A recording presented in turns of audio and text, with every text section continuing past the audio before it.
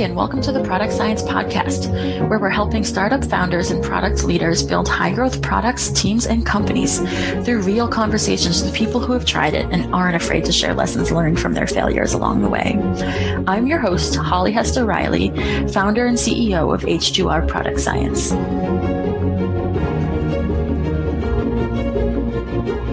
This week on the Product Science Podcast, I'm super excited to welcome Janna Bastow. Janna is the founder of ProdPad and has been in product for a long time. So welcome. Well, thanks so much for having me, Holly. So I would love to start with a little bit of background, kind of learn about, how you got started in product and how you got to where you are today. So tell me how did you first come across this discipline of product management? Oh, like everyone else, completely by accident. I never meant to get into product management. I dabbled in a mixture of different things, a little bit of design stuff, a little bit of customer support service type stuff, a little bit of sales stuff. I tried to do some business stuff in school. Turns out I was kind of one of those jack of all trades. And while I was a customer support rep in one of my first early jobs, my boss pegged me as somebody who was good at calling BS when I saw it and made me a junior product manager. And at that time, I had no idea what he was talking about or what that was, but it certainly sounded better than what I was doing at that time. So I accepted the role and sat down at my desk and Googled what is product management. And that started my journey into what it is that I do now. That's awesome. And at that point in time, were there very many other product managers at the company you were at, or did you not have many peers there? There was really nothing around. So this was a company that had been around for 10 years. It had gone public at this point in time. It had a product, but it had no product managers. And so I was plucked out of customer support and made a junior product manager. They plucked somebody more senior out of development and made him senior product manager. Neither one of us had product manager backgrounds. There were no product managers in the company. And this is a 400-person company. And we had no experience. And they just put us in a corner and told us to go do product management. And so both of us were absolutely baffled and bemused. And we just sort of started figuring it out from there. And so we learned it from the internet and from other folks around us, like from what we'd read online and, tried to figure out what it is that our execs wanted from us. Wow. So it was really truly trial by fire. We had no idea what we were doing, and spent a couple of years just trying to figure out what they meant by a roadmap and a PRD and that sort of thing. Mm-hmm. Yeah, that sounds like a really trial by fire kind of situation. Yeah, and I'll be the first to admit that the first couple of years were did it all wrong. I was writing huge, long, massive PRDs. I was writing UML. My first spec was 80 pages long, and it was only when I showed it to everyone I was super proud of it. I thought it was perfect. I thought it outlined everything that we needed. I had every design in there, and I remember the moment that one of my developers said, "Well, yeah, but of course I didn't read the spec. No one reads specs." And I realized that I was never going to write another spec like that again in my life. Oh, that's awesome. That's really funny.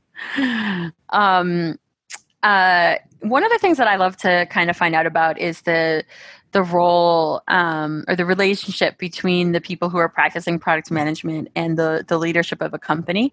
And so I'm super curious with the story that you're telling here. Do you know how these executives, how does a company get to be 400 people large without a product manager and then all of a sudden realize it's something they might need?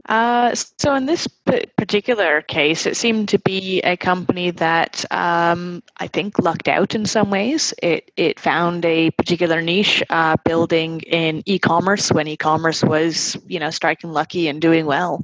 And so it picked up on it and grew. It was a sales heavy type company.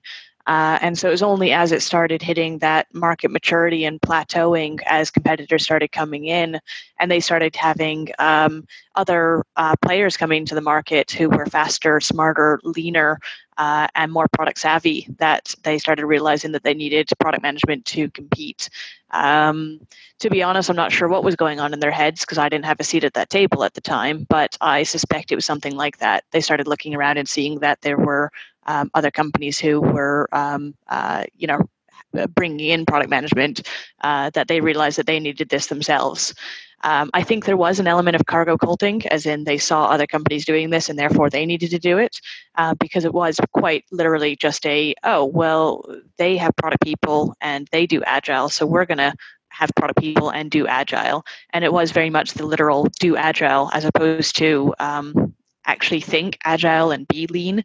They they just sort of went through the motions of it rather than actually change the way that the company thought and actually started changing the way that they worked. Which I think a lot of companies went through at that point in time. It's very painful for a company to properly change the way that they work if what they'd been doing previously was working. They built something and companies came and they were making money. It's really painful to realize that the way that you were working previously just isn't going to get you from that next big step, or isn't going to defend against this onslaught of new companies coming at you, nipping at your heels. Yes, it sure is. And I guess hindsight can be really helpful, right? With hindsight, oh yeah, that's probably what they were thinking. But yeah, exactly. I mean, had I had a seat at the table, or in hindsight, if I'd known everything that I know now, I probably would have advised them to train their teams in what agile actually means, and not agile with a capital A, but agile with a little a, and to really think about what steps they were taking, because there were some monster projects that were put on the table that were just broken down into sprints, but were actually just mini waterfalls disguised as sprints. And my job as the product manager was basically just to shoo these sprints through. And I didn't know enough then to stand up against that and say, no, we're not being agile. We're just acting agile. We're not actually taking the time to iterate and to learn from this stuff. So it took quite some years to realize that this wasn't the right way of doing things, and to learn to stand up for the art of measuring and learning and iterating. Yeah. So then how did you start to learn that? What came next? Lots of failure, lots of trying and failing, and learning things as we go. Over time, I started seeing different projects take on lives of their own.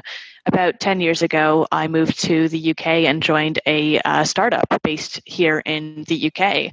And started working with a much smaller, much nimbler, leaner team, and started seeing what it was to be able to iterate and move fast, and what it was to be able to have that direct contact with the customers, and to be able to build something and get it out there and have permission to be able to change something on the fly and that sort of thing. And that gave me a real taste for what it was to be lean. And that was, I think, had almost an addictive quality, I think, to have that ability to iterate and to be able to measure something directly and to change things as we go. I learned a lot in that position, and a lot of what I learned I've been able to apply to different roles and in different positions as I've moved around.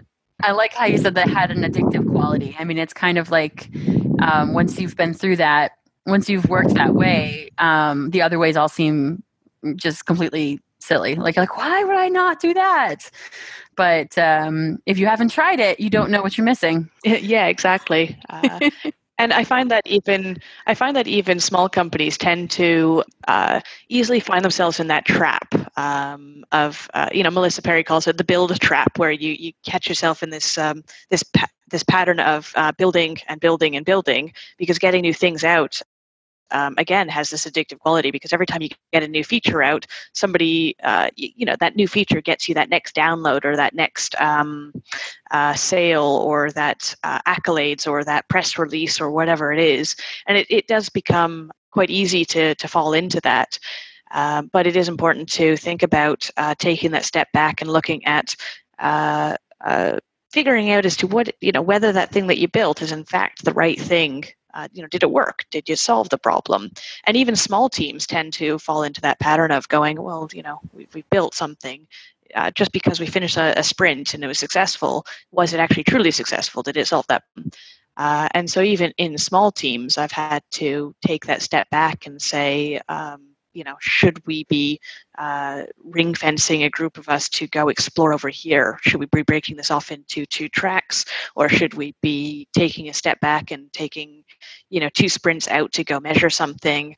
How can we break up this work to get in this discovery sprint or process or hackathon or whatever it is we need to do to make sure that we're discovering as much as we are delivering. Yeah, absolutely. And just out of curiosity, when you joined the startup and started to work that way, what size and stage was the startup at? I think when I joined, we were about 10 people. I was going from a 400 or 350 person company down to about 10 person. So culture shock, but in a really good way, really healthy way for me. Mm-hmm. Yeah, I hear that. I actually really love the less than 10 people teams. I've worked on a couple, and it is so different. For me, it was the other way. I think when I went from that to over 100, I was like, what? This is weird. Yeah, absolutely.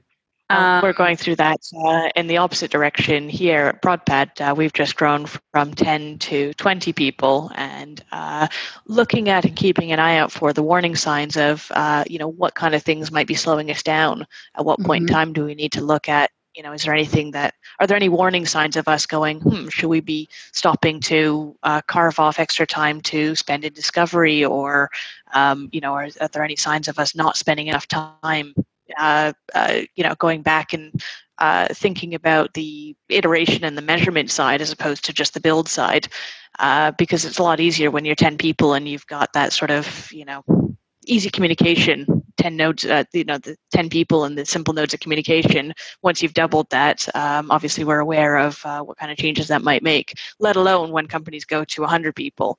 So very aware of how things might change as we grow. Yeah, so you're in a really interesting stage. I want to hear about that, but take us back a little bit more to just founding it. What made you go and found Prodpad, and what does that stage look like? So the founding of it, I think, goes back to the day that I got my job as a junior product manager. As in, I went back to my desk and looked up what is a product manager, and I had no idea what I was doing. But I did start finding information about the fact that, well, I needed to do roadmaps, and I needed to write specs, and I needed to talk to my customers. And so I started looking up resources to do so, and there didn't really seem to be anything there. And so I was looking up like what kind of tools I was using and everything else. And along the way, I found that I was, having to lean heavily on spreadsheets and whiteboards and PowerPoints and things like that.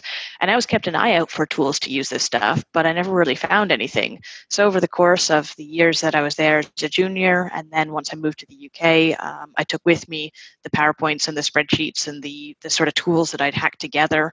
And I've been making wireframes and bits and pieces that I've been carrying with me. And I had this idea, this nugget of an idea of something that I might build for myself, but I wasn't a developer myself, or certainly wasn't able to build something by myself until I met my co-founder, Simon, who was a product manager like myself, but had back-end development skills. And at first, I just showed him the idea of what I was trying to do, because I wanted feedback from a fellow product manager about this idea of a tool set.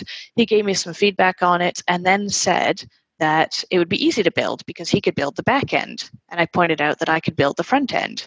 And this is back in 2010 when, back then you could build the front end out of jQuery and Bootstrap and call it a day. So pretty easy. He built the back end out of Symfony, PHP backend. We started hacking away. It was a hack project that we did on weekends and evenings. Didn't quit our day job because we were both working, leading product at a couple different startups based in London. And it was just this tool that helped us do our day jobs. So it's a tool that helped us build our roadmaps to share with our teams and helped us write our specs, certainly leaner specs and simpler specs than the old PRDs that I used to write, something that our developers would actually read. It was something that helped us collect our feedback from our customers and tie it in with whatever it is that we were building and putting onto our roadmaps, and then combine it all together so that our teams actually knew what it is that we actually did and understood where their ideas were actually going. So it started off as just a tool to help us do our own jobs. We didn't actually quit our day jobs until 2012 when we started showing it to other product managers around us. and they started wanting to get in on this thing. But at that point in time, it didn't have a website. There's no way to buy it. There's no invite system. There's no onboarding system. So we quit our jobs, spent 6 months turning it into something you could buy as a SaaS tool, launched it in 2013. And we launched it with the idea that we didn't want to go for that whole thing of getting funding and raising money and creating this big venture-funded business. We just wanted to build something that added value to customers and could be customer-funded and build a business that way. So we focused on that and got our first paying customer within the month. And that first paying customer is actually still with us today. Still a product manager who uses it today, which is fabulous. And today we have more than 1,000 customers around the world who use it to build their roadmaps and write their specs and collect the feedback from their customers. And we're still completely customer funded, bootstrap business, and 20 people in the business as of, actually we just grew to 20 people as of last week. That's phenomenal. Congratulations. That's a really big milestone. No, thanks so much. Oh, that's great. I love hearing about, I actually really like the term customer funded as opposed to bootstrapped. But some people use that bad word I hate called lifestyle business. And I'm like, well, yeah, it's a business at the end of the day. And it's, we get our money by providing something of value to customers. It just so happens that we've spread the load amongst our thousands of customers. Yes, absolutely. And that's I agree. The first time I heard the word lifestyle business as a derogative term, I was like, what? Yeah, but that's really phenomenal. So I think I'd love to hear a little bit about sort of the pace and the journey along there, because I know especially one of the benefits of not getting on the not buying a ticket on the rocket ship that may or may not make it out of the atmosphere is it's a great analogy. Yeah. I only joined those rocket ships once they'd already been proven to sail, and then I was like, okay, I'll have a seat. Right, yeah. I'll have a seat here. Yeah. I've been on that rocket. I've been on that rocket ship, and they haven't sailed. And you know what? It's often there's so many different factors that play into that thing. And it's heartbreaking. It's really, really difficult. And that was one of the forces that came into it. I've been in companies that hired amazing people and had great aspirations and had everything in place and just didn't make it for whatever reason. And it was just heartbreaking to see things come and go that way. And I didn't want to be part of something like that. I didn't want to build something like that. So when you go this way instead, the pace can be quite different, and you have so much control, but also so much responsibility, right? And so I'm curious how that has gone for you, and what that journey has looked like. Particularly say after the point where you launched it as a SaaS. What were the first couple of years like? All right. So some words of wisdom in hindsight. So I remember people telling me that it takes 7 to 10 years to get anywhere with a business before it turns into anything that you can really write home about. I should have taken that gun and understood how much effort would go into it. Because the first 2 years, honestly, was actually just building it on the side and not quitting my day job. I was working for a funded company with a salary. I couldn't quit my day job because I needed that salary, and I was working in London, and I was just learning the ropes and needed it to basically pay the bills. Once we quit our day jobs to go focus on it, I was still doing, I paid the bills by doing consulting and mentoring and training. I was lucky enough that I could do that in the product management sphere. So I was doing product management training and mentoring and consulting, which had the benefit of me being able to learn about how product management works in a huge variety of different companies, and therefore how ProdPad could work as well. So it actually exposed me to different customer groups and different how product management works all over the place, which informed how ProdPad itself was built. So it was actually a nice virtuous circle in terms of user feedback and how we built the company. I know it paid the bills at the same time, but it did slow down the pace of growth in the company because I had to spend a lot of my time working and paying the bills rather than actually building the company itself. I also had to admit that I wasn't the best developer in the world. I was building based on what I could copy and paste from Stack Overflow and what I could learn from what I could do in jQuery, which was never a skill that I was particularly good at, but just good enough at. We had our first couple hundred customers based on something that I built in my bedroom and that my co-founder built in his bedroom. It's the prototype stood up longer on its own than it probably should have. It was a long time. It wasn't until 2014, 2015 that we were able to start hiring anybody to help us out with it and turn it into anything. And there was a really, really rough patch in 2015 when we started hiring people and we started seeing our cost base creep up. As a matter of fact, it started passing our revenue base, and it got scary. It got quite squeaky bum. And we started looking at options of, well, do we get the company funded, even though it may not be the best option or not exactly what we wanted to? What kind of things do we do? And we had to really start thinking about options for the company. And the best option we had was actually to double down on what we're good at, which was focusing down on improving the product itself. We really, one of the problems that we had early on was that we built the product. We had a decent number of people coming in from blogs that we'd written, like how to do a roadmap, how to write specs that your team will read, that your developers will read, how to write personas. So we had an okay funnel of customers coming in, and this is our content strategy, but it was just blogs, basically, myself and my co-founder writing. We had a decent number of people starting trials from that. We had an okay number of people who, if they started trials, they would try it out and they'd use the product and they'd sign up. And once people signed up, we had a decent number of those people sticking around, right? So we had an okay funnel there.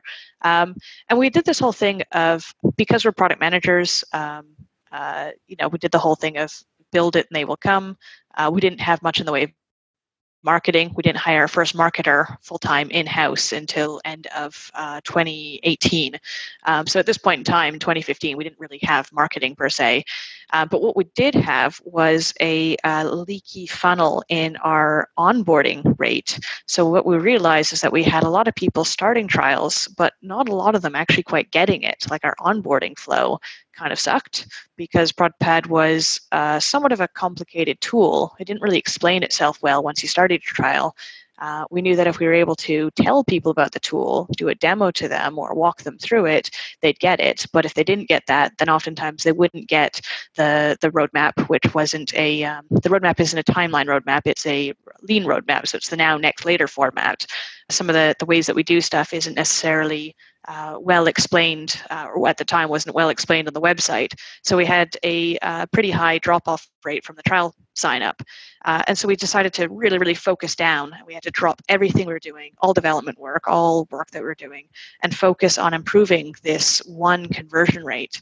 And at the expense of all of our work, we cut down all of our cost base, everything, and focused on this one conversion rate. And it worked. We managed to do a few things. So one of them was we actually focused on changing the trial length. So we used to have a 30-day trial, but we looked at the numbers and we did an analysis and we looked at what kind of activities people would do in their trial. And we realized that we could tell with 85% certainty by day 9 who was likely to buy or not. And so if we realized who was going to buy by day 9, why did they have an extra 21 days to make up their mind or not? Why didn't we just ask them for the credit card on day 9 or some other day? Why 30 days? 30 days is just an arbitrary thing. So we actually chopped the trial time in half. And actually at that point in time, our trial conversion rate went up because the new cohort had less time. And because they had less time, they actually felt more pressure to use more of the features. And by using more of the features, they actually got more of the value. Because if somebody uses the features, they're like, oh, now I've used the features and now know how to use the features. And therefore I see more value and I'm more willing to give you my credit card. So you could see how that sort of, if you use the product, you're more likely to get the product and therefore you're more likely to pay for it. But the moment we cut down the trial time, the number one support request became for a request for more trial time, as in, I've run out of time, could I have more, please? And so we're constantly extending trials. So what we did, we actually cut down the trial time again, but we set up a little trigger within the app that allows you to extend the trial yourself based on key actions that you do within the app. So now when you join ProdPad, you actually get 7 days, but if you do key actions like fill in your company name, you get 2 days free. Tell us the name of your product, get a couple days. Add your first idea, get a day free. Set up a Jira integration, get 4 days free. Invite a colleague, get a few days free. Add your billing information, get some extra days free. So you actually earn extra trial time based on how you're actually using the app itself. And so what this is actually doing, each time you do these actions, you get a little demo of how to do it and that sort of thing. So people are learning how to use the app as they're going. So they're getting that demo. They're learning how to use each of the pieces of the app, and they're unlocking pieces of the app. And they're also getting the additional trial time that they wanted. And this itself actually bumped our conversion rate up hugely and bumped our numbers up and got us out of that slump that we had in 2015. So instead of solving it by throwing money at it and throwing investors at it, we solved it by throwing more of a UX and product mind at it. That's fantastic. I love how specific you were about many of the things in there. And I also want to mention that that's actually I think the year when I came across ProdPad was 2015, probably through your self marketing. I think I read an article of yours about roadmaps, and I was doing an assessment for Shutterstock on what we could do, how we could come up with a better plan for roadmaps, because we'd been only using decks, and and so I did an analysis and tried to convince them to use ProdPad. Oh, fabulous! Yeah, so I this is part of why I reached out to you, because I was like, oh no, I've known for years that ProdPad knows how good product managers work. Oh, fabulous! Great, it's been working. Excellent. But I'd love to hear a bit more about. I recall. I think I read an article at some point that you called it like the magically extending trial or something like that.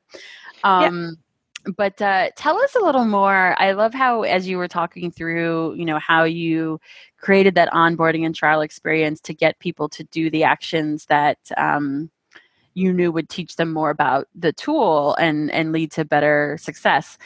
You mentioned that there's different amounts of days free that you get for different things that you do.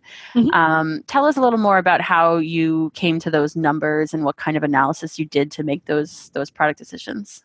Yeah, at first, you've got to start somewhere. So the first numbers we came up with were a mixture of gut feel and looking at some of the numbers that we're looking at. So what we realized was that there were certain key actions that resulted in success. So things like people who had more than one colleague in the tool, as in had invited another colleague, were more likely to pay for ProdPad, which makes sense. ProdPad is a collaboration tool, and if you collaborate with others, then you're more likely to buy it. So things like inviting a colleague are more valuable to us in the end, and therefore you should get more time for that. So that one earns you more time than, say, something simpler like adding an idea. It's also more perceived effort. Like there's more, mental effort, or I guess there's almost a political expenditure to invite a colleague, even though it doesn't take more effort to type in a colleague's email address. So we're like, okay, well,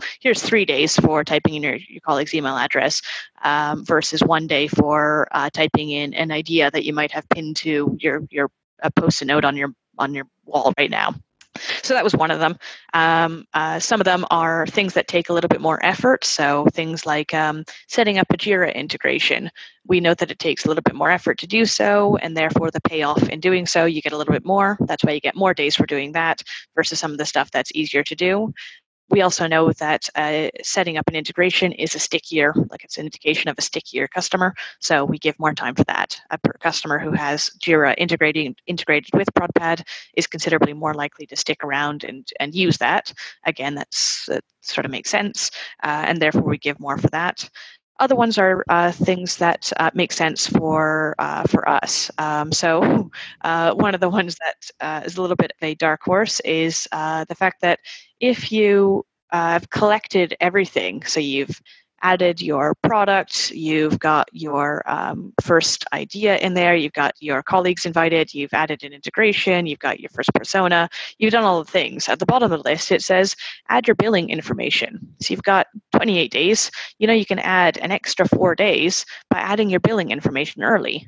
So instead of having your thing expire now, you can actually extend your trial by an extra few days by adding your billing information today. So that one actually benefits us and you, because you get an extra few days. And we actually have people go through and collect all the days, and that way they don't have to. They have that peace of mind that the trial's not going to run out, and we have the peace of mind that your credit card is in there. We now know, or we've got pretty good reassurance that you're going to be a paying customer, and we're all happy. We've got a new future client on our hands. So we looked at it that way. But then we also set it up so that it was configurable, so we could test these things and check and figure out which ones actually did result. So of the people who did X, Y, and Z, did they actually become paying customers? Did it actually result in that sort of thing? We also set it up so that we could add new things to it. And so we can adjust them and tweak them and move them around. The number of days that you can actually collect is arbitrary. Today it might be 35. Down the line it might become 45 because we add new things to it. We actually don't really care how many days you trial. We just want to know that at the end of it you're a happy customer and that you have had enough time to understand the app and you're happy with it and you're good to go with it. And your team is on board and you're successful with it. We don't want to ask for the money before you're comfortable with it. That's key to us. And so the trial is really just a way of making sure that you are feeling like you're getting something in return for putting the effort in to learn about it and to test it out and to get your team on board and that sort of thing. Got it. So really, yeah, it's sort of akin to, Dropbox gives you storage space and Slack gives you credits, but we don't have a credit system or storage space limitations, so we give trial time. Yeah, that's great. So now that you're running a company as a product-minded founder, tell us a little bit about sort of have there been things that have been surprising about running the company? Not necessarily, maybe it's within the product area or maybe it's outside of it. What has that experience and transition been like? Oh, what's been surprising? Lots of things, I guess. I think one thing that's been very surprising is how it's not at all about product. It's been a huge learning for me about how much is required in terms of marketing and actually telling people and telling them again. We did the classic product thing of build it and assume that they will come. Where, we built it, and most of them, we did have a lot of customers come, but then we'd realize that good is sometimes the enemy of great, where we had good enough marketing but not great marketing. We've never really dabbled in paid advertising or really dabbled in too much in the way of social media or much beyond our own blog. We've done some guest blogs, we've done bits and pieces like this. I occasionally do podcasts and talks and bits and pieces like that. But to be honest, I think there's so much more that we could be doing out there, and I think it's a new learning area for us. But what's really interesting is that I'm taking it with a product mind. I'm looking at it going, well, isn't marketing just something that can be measured and learned from and iterated upon as we go? And therefore, what can we do to almost approach it like a product manager, approach it like a scientist, and figure out how we tackle it from there? Yeah. Absolutely. And you can. So that first rocket ship that I decided to take a seat on was in marketing. So I learned, we had teams inside Media Math that analyzed and ran experiments on all the different levers that you could pull and figured out, what impacts changes in each of them made on the bottom line for the marketing. Aha. Okay. Excellent. Yes. And I will also share as a fellow business owner, who had to ramp up on the marketing side for my own business. One of the books that's really resonated with me because it speaks to the agilist's mindset is this book called 10X Marketing Formula by Garrett Moon. He's the founder of CoSchedule. Oh, that's right. I know that one. Yeah. Yeah. I really liked that one. I thought that one really spoke well to the sort of like you're going to test and iterate and you're going to find out what customers want and all of that, but you're just applying a marketing plan instead of a software development plan to what you're doing with it. Okay. I really love that. Thanks for the recommendation. I'll pick that one up. Yeah. I feel like there's a whole area that I need to absorb and learn from. And so, I feel like I've got to kind of take all these recommendations on and, figure out what I don't know. Yes. Yeah. Well, so I mean, I think it would make sense to spend a little time on the stuff that you do know. So one of the things that I love about ProdPad is the way that the roadmap is not based on dates. And so I'd love if you could tell a little more. You must have had a lot of experiences, both yourself and then with your consulting work. About how have different companies reacted to that, and what are your sort of go-to responses for people who are hesitant? Yeah, absolutely. I mean, perhaps it helps to tell you about how we came to that format, because dirty little secret, the first version that was built in ProdPad was actually a timeline roadmap. And this is before it was actually called ProdPad. This is back when it was a tool to help me do my own job, because my old bosses, my old execs, they wanted me to provide them with a timeline roadmap, just like every other product manager that I knew back at the time. And you know what? Every time I showed them this Gantt chart of a roadmap, they patted me on the head and told me I was doing a good job and reinforced it. And I would diligently go back to my teams and try to get them to build this list of features that I'd outlined. And I'd feel terrible when something would slip and I wouldn't be able to do it. And each month I'd end up inevitably taking a few items on that roadmap and everything forward from that list and shuffling it forward by a few pixels or a few columns or whatever in order to make space for that, whatever was buffered outwards. And I thought it was just me. I thought it was just me who was just a terrible project manager and a terrible product manager by association, and not able to come up with the right estimations and not able to quite build out the right features and build out the right stuff in the right time. And everyone else was able to do so because every other product manager seemed to have this fixed roadmap and they would just be happily building along it, right? But it wasn't until No. well, okay, right? So it wasn't until we built ProdPad that I started exposing it to other product managers around me. And they started using these roadmaps, and their execs gave them praise for showing them this nice, shiny new jQuery-enabled drag-and-drop Gantt chart timeline roadmap.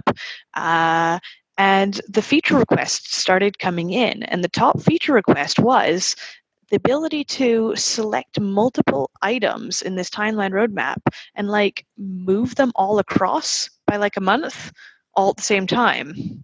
And had I just listened blindly to the customer feedback, I would have just had a multi-select drag and drop tool and just been yeah, sure, move everything across. June didn't work out, so we're going to do that July. Huzzah, let's go. Q2 is the new Q3, sure. But I asked the 5 whys and dug down to why fundamentally are we all missing our deadlines?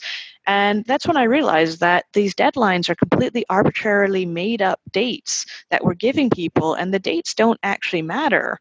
And so Simon and myself, my co-founder of ProdPad and myself, sat down at a coffee shop in London and ripped up the timeline roadmap and said, if we had to do a roadmap, but we didn't want to have this timeline thing, what would it look like? And Simon sketched out 3 columns, and he put current, near term, future, and we sketched out these 3 boxes and said, well, what if we just threw out what we had and just put it together like this? And I pointed out that it'd be a heck of a lot easier to rebuild this in jQuery, and we wouldn't have to worry about X, Y, and Z, no dragging, dropping, all that junk that I'd just done. And I was a little bit gutted of having to throw out all this work that I'd done. I was in love with the interface that I'd built, and kind of gutted that I was throwing out a bunch of work. But at the same time, I realized that it would probably save some people some heartache. And I figured the worst thing that would happen is people would say, nope, I don't want it. And so what we did, we put it out there and started showing it to people. And what was really interesting is that the feedback that started coming back was a lot of triumph. There was a lot of people who loved it. And what was really interesting is that we kept because we actually questioned as to whether we could still call it a roadmap, we really doubted ourselves, going, well, it's obviously not a roadmap anymore. We can't call it that because it doesn't have, the roads anymore. It doesn't look like a roadmap. So are we allowed to call it that? And we decided to call it a roadmap. And what we realized had actually happened is that we've almost taken the name roadmap and redone it. We've taken that name roadmap and changed what a roadmap means. It's as if we've given product managers permission to not do old school roadmaps, to change the way that they've done stuff. Because you know what, when execs now say, can you do a roadmap, they can look up roadmap and they have two different options. They have an old school roadmap, or they have a now, next, later roadmap. They have different ways of doing it. They don't have to have a timeline now. And so whenever I talk to people who are trying to get away from the old school version of roadmaps, I always ask them to figure out, why are you being asked for this timeline roadmap? Who is it that's asking? Is it a customer who's asking for it? Have you made somebody a promise and you've got some contractual date that you've agreed on something? Is your company an agency? Is this your business model to do so? If so, then you're not a product company, you're an agency. And there's no shame in being an agency, but remember, agencies don't change the world. Agencies just make some money, and that's the business model. That's okay, but you're not a product company, so just come to terms with that. Are you doing this because you've got you're in a slow-moving, regulated world, and you literally cannot. There's laws that are preventing you from being able to work outside of these regulations and these terms. If so, are there things that you can do to carve off? Can you carve off just a percentage of your workforce to break out a startup lab or a hackathon, or 20% time or 2% time or something to become slightly more lean? Are they arbitrary deadlines? Are they things that your boss is imposing on you just to have this sense of control? Or are they actual strategically important, externally driven deadlines that are important because they're the law, or because they are market-driven deadlines, like Christmas is coming in your e-commerce? So always figure out why you have these deadlines, why you have these constraints, and drive back from there, and question the reasoning at the source. Yeah, fantastic. So this bears that is actually where I hit the problem in trying to get Shutterstock to adopt ProdPad. Okay. Because at that point in time, I was a group product manager, so I had there were VPs above me and PMs below me and other people at the group and director kind of level, and so I didn't have I tried to make the case that we should go to this dateless roadmap. Yep. And there were some people there who were like, that sounds interesting, and then there were other people who were just like, I do not possibly see how I can, go to our leadership and tell them that this is a roadmap. And, at the time, I decided that wasn't the battle I was going to fight at that time. And I was like, okay, well, let this go. Yeah. But, yeah. One common misconception is that a now, next, later roadmap doesn't have any dates. Mm-hmm. Sometimes you have to wean your company off the date roadmap. The problem with a timeline roadmap is that it's chart with time along the top, and therefore everything underneath it has a date on it. Just by the format, everything has a date. Whereas a now, next, later format doesn't have dates on anything unless you explicitly put a date on it. Sometimes things have due dates on them. I remember last year, every company in the EU, actually almost every company in the world, had a GDPR card on the roadmap somewhere. It had a due date. I'm sorry, we all had that card and it all had a due date. Even us with the timeline-less roadmaps, right? A dateless roadmap. And just because it was sat in the now column, it was something keeping us busy and it had a date on it. And that's okay. You're allowed to have a date in there as long as you're explicitly saying, this is something that's due, and here's the things that we're working on that are below it and above it and everything else. And it's just there to communicate, here's the things that are priority, that are taking priority, and here's the things that are important. But it doesn't necessarily mean that you have to have it represented in this line that stretches out with this end date on it, and everything else represented with magical end dates that you've made up around that as well, because you don't know those magical end dates. Just because you are forced to come up with a date, you're forced to state a date for one thing, doesn't mean you should magically make up a date for literally everything else around it, which is the problem with the dateless, with a timeline roadmap. Yeah, absolutely. So sometimes it's easier to wean people off the format, and if you can get from having 100% dates to just 50% dates, you're doing better. If you can get that down to 10%, even better. Yes. I like that you talk about weaning them off of it. I will say that that's also what we do with most of our clients now, and what I landed on for the things that were in my circle there was that within the PowerPoint decks, I would create roadmaps that were more of a now, next, later, but would tell you the date for the things that I knew. This is close enough. I know when we're doing this one, and then the others would just be like, yeah, in the future. Yeah. So we really did kind of go that weaning direction, but just I think faced some challenges with getting buy-in for people to say for an entire group that they would all be willing to use this. Yeah, exactly. Yeah, but and another thing that you mentioned in there is like I love the GDPR example. Everybody will have gone through that, really. And then the same thing with Christmas and these other dates, that those things all do come up, and it's good to hear how you recommend people show that for people who are concerned. I think the other thing that I've come across a lot that I'm curious to hear if you have a perspective on what you tell people is sort of that the control-minded pushback, the one where it's like, well, there's no good external reason for this. Christmas is not an important date to us. It's just that the people at the top of this company don't feel comfortable trusting their teams to deliver fast and furious according to their own objectives, rather than with a timeline that they've produced and told everyone they would follow. Yeah.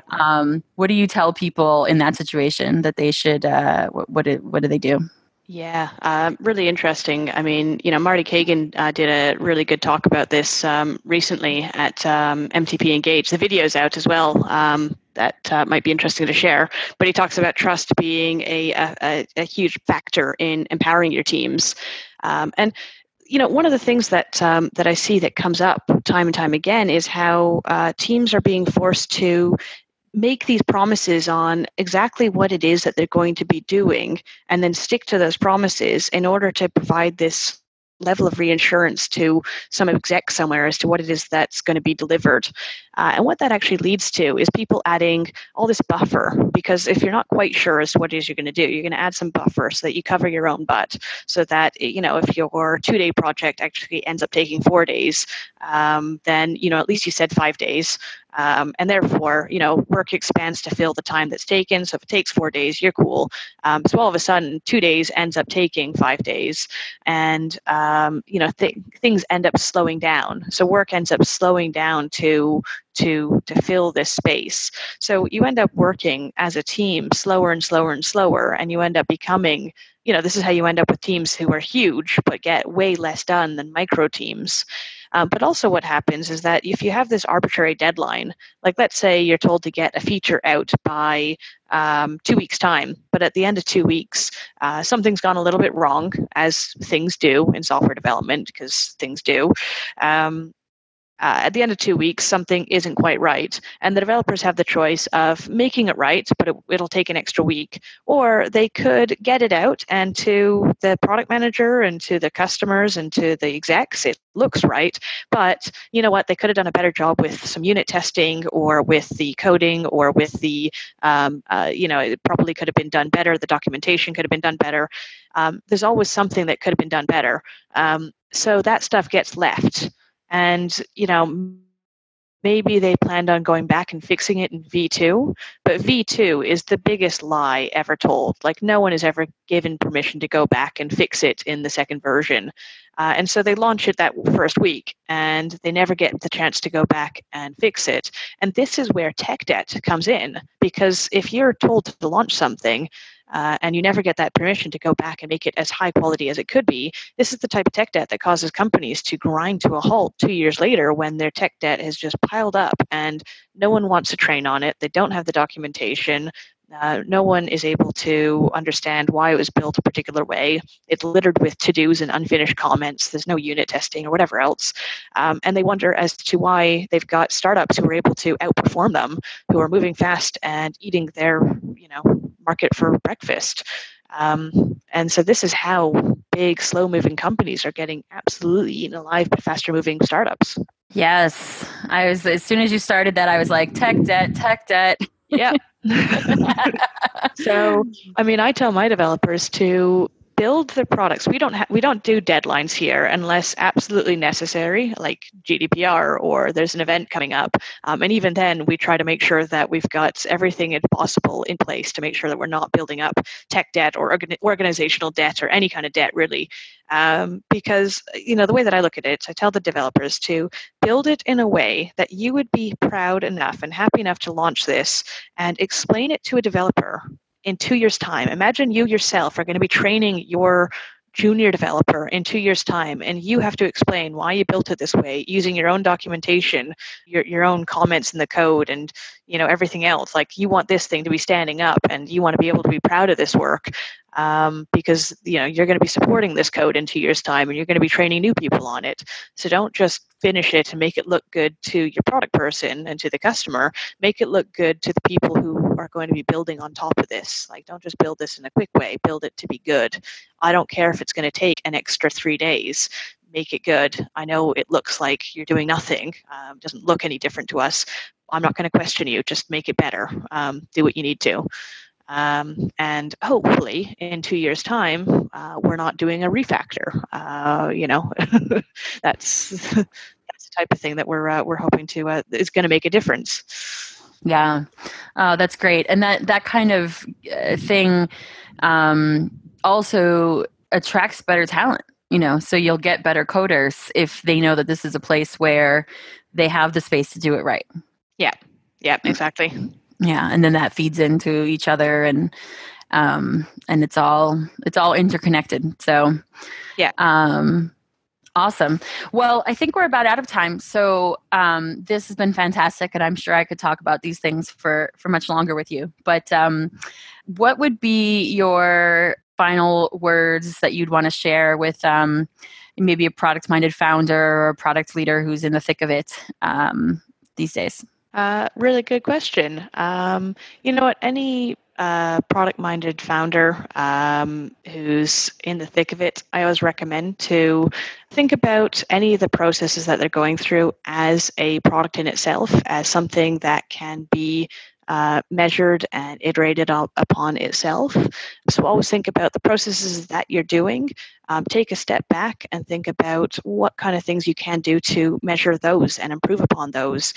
Be honest with yourself, be honest with your team, communicate those, do retros on how you work and what kind of things that you've been doing as a team, and see what you can do to improve on those. And you'll constantly see those those improvements take place within your team as you grow. Great. I love it. And how can people find you if they'd like to follow you or ProdPad? So come find me. I am Janna Bastow on LinkedIn, so come connect with me there. I am simply Bastow on Twitter, so come follow me and say hi. My DMs are open. And come try out ProdPad. It's a free trial. You can try as long as you want, and that is prodpad.com. Wonderful. Well, thank you so much for your time. It's been a pleasure. Well, thanks so much for having me, Holly. This was a great conversation.